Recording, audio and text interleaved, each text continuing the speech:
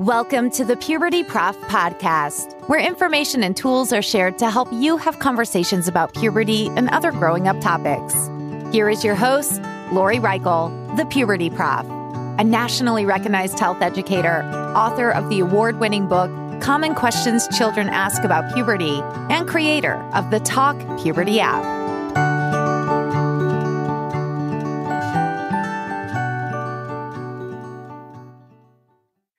Hi, and welcome to the Puberty Prof podcast. I'm your host, Lori Reichel, the Puberty Prof. As you may know, puberty is just one topic young people want to know about during their preteen years. It makes sense because they're experiencing many bodily changes to become that adult-sized person. Yet, if we consider what is seen in the media, the numerous messages about sex, relationships, etc., we need to recognize the need to talk with our preteens, our kids, about more than puberty and talk about sex. To help figure out how to have these talks, I asked Dan Rice to join me today. I met Dan many years ago at a national conference for health education where he was representing the national organization titled Answer.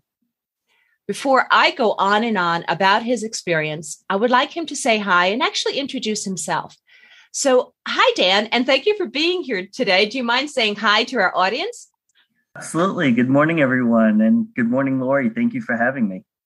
Oh, it's so great to have you. I'm so excited about our conversation today because I know you have this extensive background, particularly about how to talk to young people on sexuality topics. Would you mind sharing with us your background? Sure. I actually started my career as a drop-in center coordinator with an LGBTQ center in Long Island many, many years ago. And since then, it ignited my spark and love for training and education around sexuality and gender issues. And so I did a short stint in the for-profit world, but most of my career has been with nonprofit organizations. And so I've been working with Answer, the organization that I was representing when I first met you, for in some way, shape, or form 15 years now. And I've also worked for Planned Parenthood and High Tops and several other organizations. So I've had the privilege of working with young people, with parent groups, incarcerated youth, foster care groups, and have had the opportunities to work on sex ed standards on both the state and national levels. So it's been really exciting. And would you mind telling us a little bit about Answer? Because I know I recommend my future health teachers and the ones that are out there to go to Answer for a variety of resources. I mean, there's so much there. So what is Answer? Well, thank you. First of all, thank you so much for the referrals. We appreciate that. Answer is a national sex education organization based out of Rutgers University in New Brunswick, New Jersey. And we sort of have two tracks of work that we do. We have our Sex Etc. program, which is our website for high school age students, sexetc.org. And that is content that's written by teens for teens. And it's really a very special program, I think, because we are really helping to center and amplify the voices of young people. And then for adults, we have a program, our National Training Initiative, which helps teachers, parents, social workers, counselors sort of get the training that they need, either in an in-person, online, or hybrid method to be able to learn all the skills and the content that they need to effectively talk about sexuality with young people. Very cool. And I remember even when I was working on Long Island, because we discovered that we're both from Long Island just recently, but I had high school students go to Answer for sure, for Sex Etc., because they were curious. And we wanted them, the school district wanted them to go to reliable resources to get correct information and age-appropriate information. Yes, Sex Etc. has been around for 27 years, and Answer just celebrated their 40th anniversary last year. So we've been around for a while. Wow, congratulations. Thank you. You've also written a book that just came out. It's called The Essential Sex Education Book for Parents, Guided Conversations to Have with Your Tweens and Teens. Would you tell us a little bit about the book?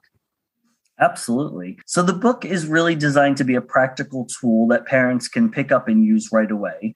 It's designed for parents of young people ages 8 to 18, and it really goes wide and not deep. So it covers a large number of topics and gives parents just a little bit of information that they need to know in order to be able to have the conversation, some conversation starters, and then some tips around having those conversations.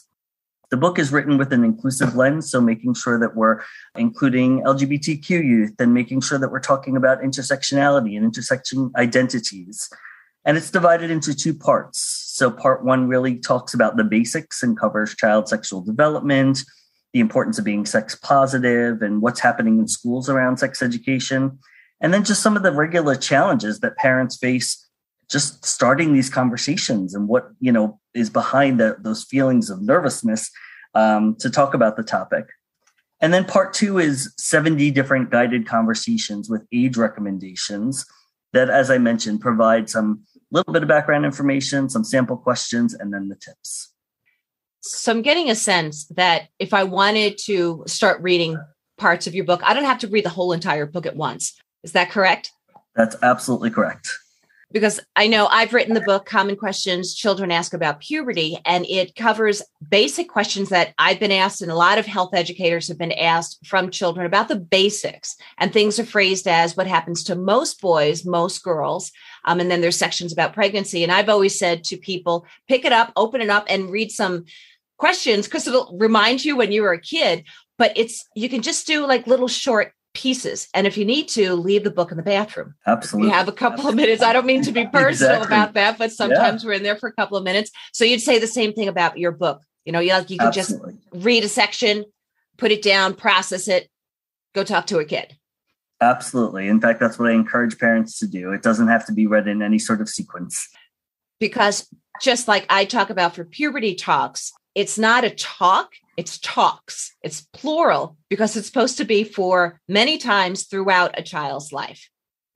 I actually refer to it as the lifelong conversation. It's the conversation that we need to start early and continue having throughout the lifespan. Well, since you brought up earlier about going into the basic child sexual development in your book, do you mind just giving us a brief overview about that? Sure. I really approached the child sexual development piece around the fact that most changes people experience are the same, regardless of the sex they're assigned at birth. And so when we talk about the physical, social, emotional, and cognitive changes, there's really only some differences when it comes to the physical changes of puberty. And in the greater scheme of adolescence, many of those changes are similar. So we're more alike than we are different, right? And so we start off by talking about some of the physical traits that the physical changes that everybody goes through during puberty. So puberty starts at different times, as we know, and takes about 5 to 7 years to complete. And for everybody who goes through that process, they're going to get, hair on their legs and underarms and genitals and produce sweat glands and all of those types of things, right? And then when we talk about what most girls might experience is the development of breast tissue, menstruation, widening of hips, and most boys will experience growth in the penis and testicles, facial and chest hair, wet dreams, those types of things. So it really covers those basics that I know you've talked about many times on your podcast. Thank you for going over that. And it's a great review because we go through basically the same stuff, except very specific things depending upon some body parts. Right. And you base things on sex positivity. Would you mind reminding our audience, our listeners, about what sex positivity is about? Sure. To me, sex positivity is about feeling liberated from shame, stigma, and fear about our bodies, our sexual health, and our sexual experiences. So I share a personal story in the book of what my sex ed experience was, which was very limited, even in New York. And so in 5th grade, I remember they brought all the people who were male identified into the gymnasium. It was this big room, and we had a little tiny TV on a cart. And the one male identified teacher showed us this video about the changes of puberty. And then at the end, he said, and I still remember this like it's yesterday, he said to us, I'm not here to tell you how to do it, but if you have questions, I'll answer them. So that was sort of my opening and introduction to sex education. And the second thing I remember is from 8th grade, where they showed us those really gruesome slides of genitals that had all kinds of STDs and worst case scenarios. And then in 10th grade was the Miracle of Birth video, right? So that was my sex education. And the framing for all of those things was, 1, in 5th grade, we don't talk about sex, right? 2, if you have sex, you're going to get diseases, right? And 3, if you have heterosexual sex, your partner's going to get pregnant, and pregnancy and childbirthing is terrifying, right? So those are not positive messages that we want people to have around sexuality. So even if they're getting sex education in schools, it doesn't mean that it's coming from a sex positive lens or perspective. And so I just really like to make sure we're framing things from that sex positive lens and make sure that, we're talking about sex and human development, sexuality and human development from an early age. And as I said, throughout the child's growth. Now, I remember 5th grade too, they did separate us. Boys, they were playing sports on one side of the gymnasium. It was most girls. We were watching the video and it was on the period and all that kind of stuff. And then we were teased afterwards by some of their peers. And I do remember too, that whole fear-based, if you do this, going back to that Mean Girls, you will die, you will get this STI, right. STD. And I find it interesting because when I talk with college folks, I really appreciate their honesty. And some feel so much shame that they maybe had one sexual experience, contracted something, but they were in a committed relationship. Nobody knew, or maybe they were born with herpes or whatever. There was so much shame. So it's more like, well, if you have something, how can you, if it's something that can be resolved, how can you talk to a health provider to have it resolved? How can you talk to partners if you engaged in sexual contact with them to let them know and get tested? But if you have something that basically stays with you, a viral type of STI, STD, how do you handle that? And how do you communicate with future partners? So it's more not this, bad on you. This is part of life. It's a germ. And we all get germs at times. And then for that whole pregnancy, that whole thing of I know somebody who was a pregnant teenager and the shame that was given to her from her family members in the community. And it's it happened. It was a natural thing that happened. Her and her partner had sex and they had a baby, and that baby's on this planet and a wonderful person. It's not the end of the world if there's a pregnancy. Absolutely. There's such a huge disconnect between how we talk about sexuality with younger people and then what the expectations are around sexuality in adulthood, right? We raise young people, through the school systems many times to have that fear and shame-based sort of perspective. And then all of a sudden they're adults and they're expected to get married and have children and have babies. And it's supposed to be a joyous occasion and there's just such a huge gap between those two sort of worlds that I really think sex positivity plays a role in, filling or eliminating that gap altogether.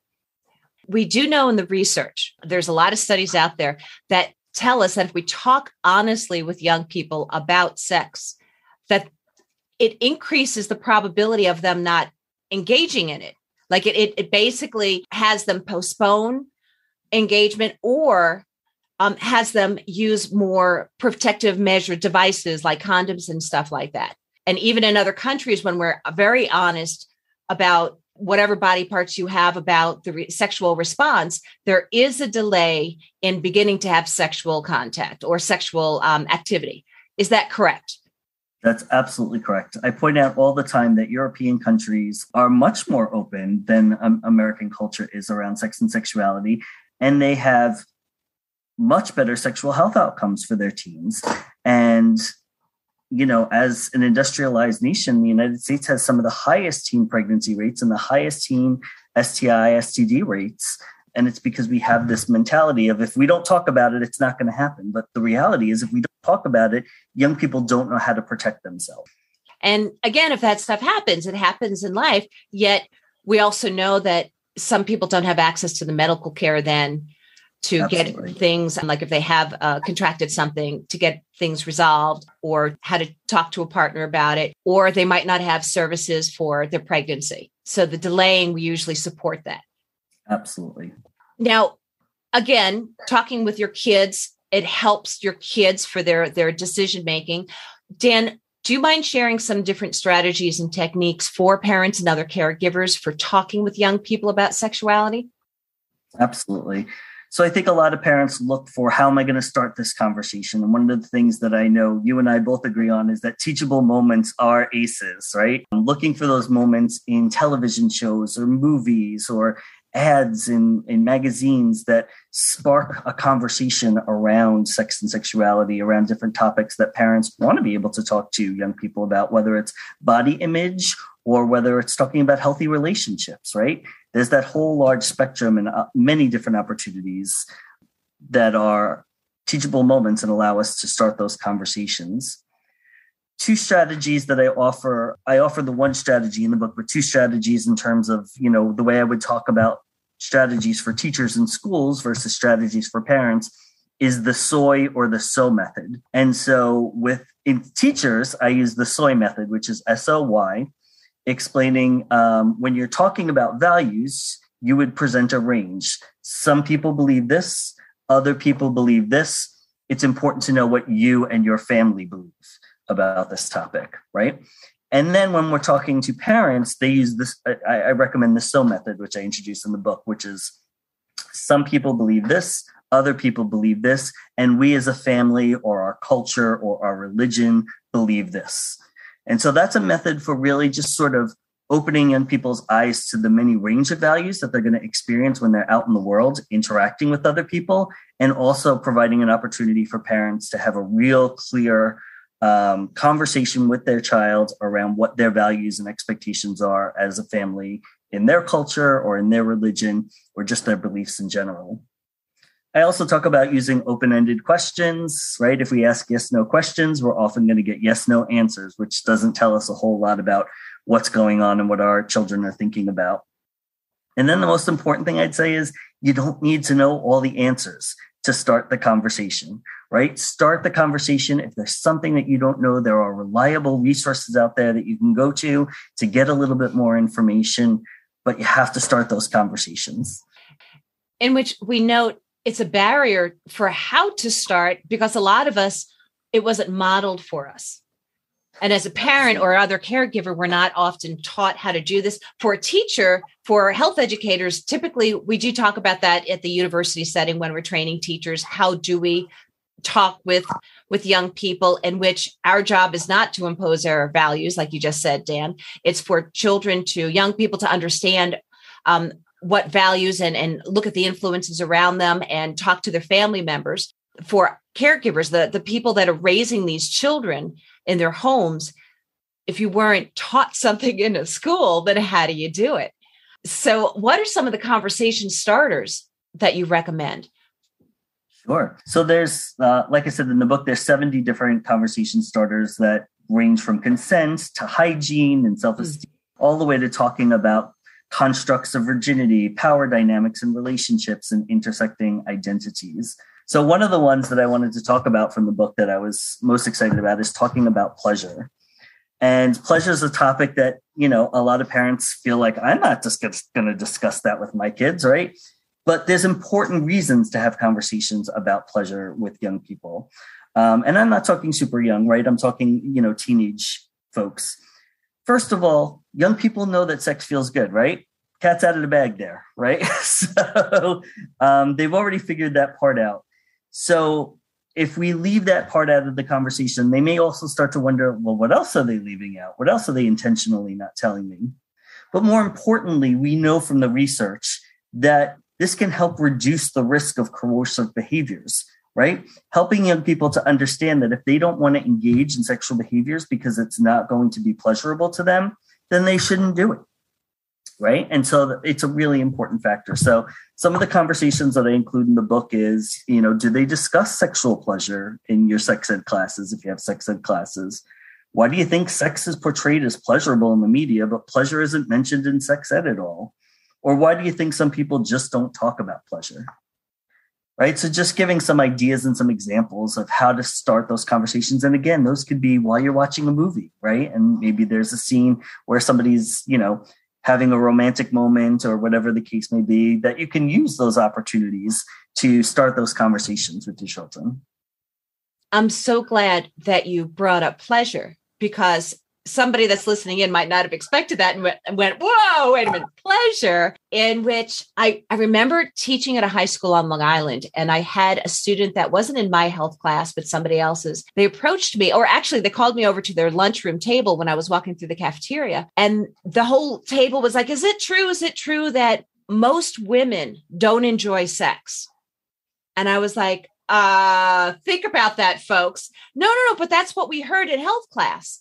And I was like, don't you think that if most women didn't enjoy sex, there wouldn't be a lot of kids on this planet? Don't you think that Right. we, the people that have these parts, would take over? And they laughed. And I said, what the reality is, if you're talking about having the experience of orgasm, that's more 70 to 80% of those that identify as biological women. They wouldn't achieve orgasm from typical intercourse.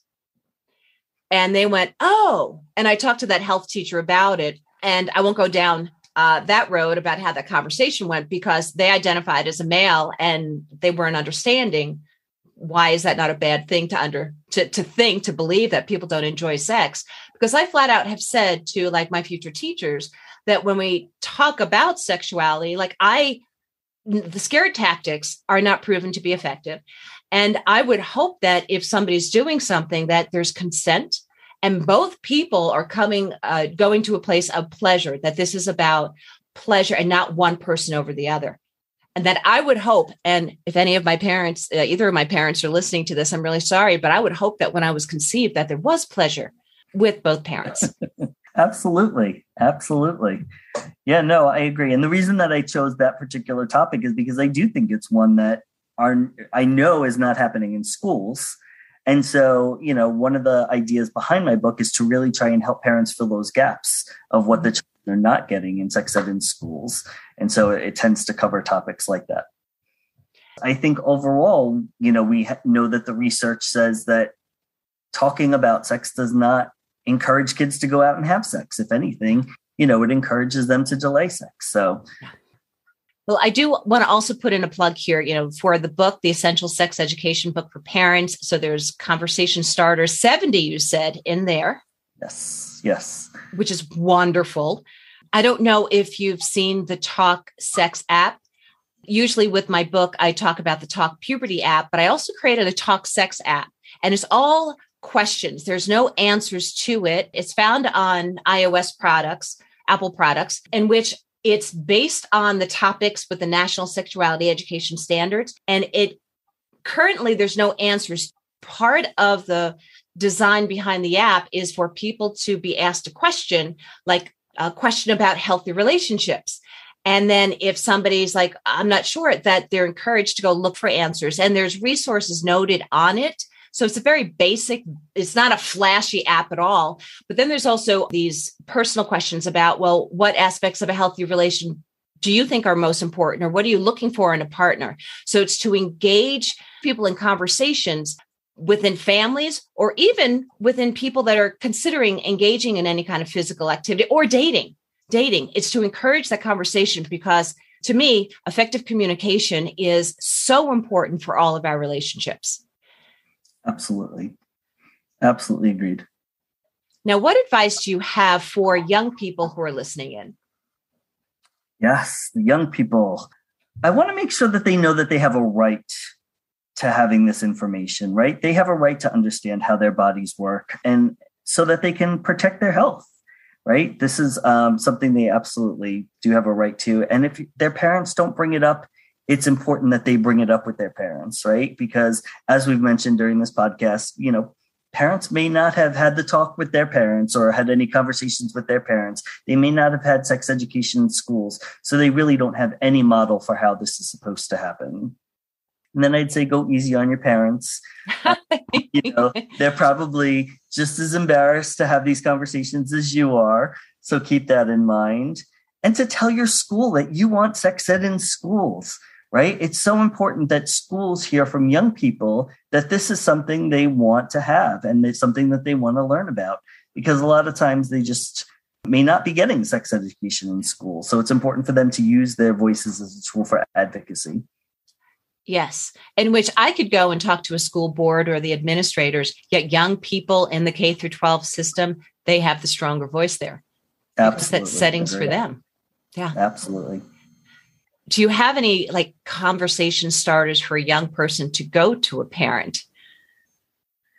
Well, that's a good question. So I think you can always do I have a friend who, right? So if there's something that you're experiencing and maybe you don't want to, tell your parent that it's something that you're experiencing, I know you can certainly go to a parent and say, hey, I have this friend who blah, blah, blah, blah, blah. What do you think about that? Does that sound right to you?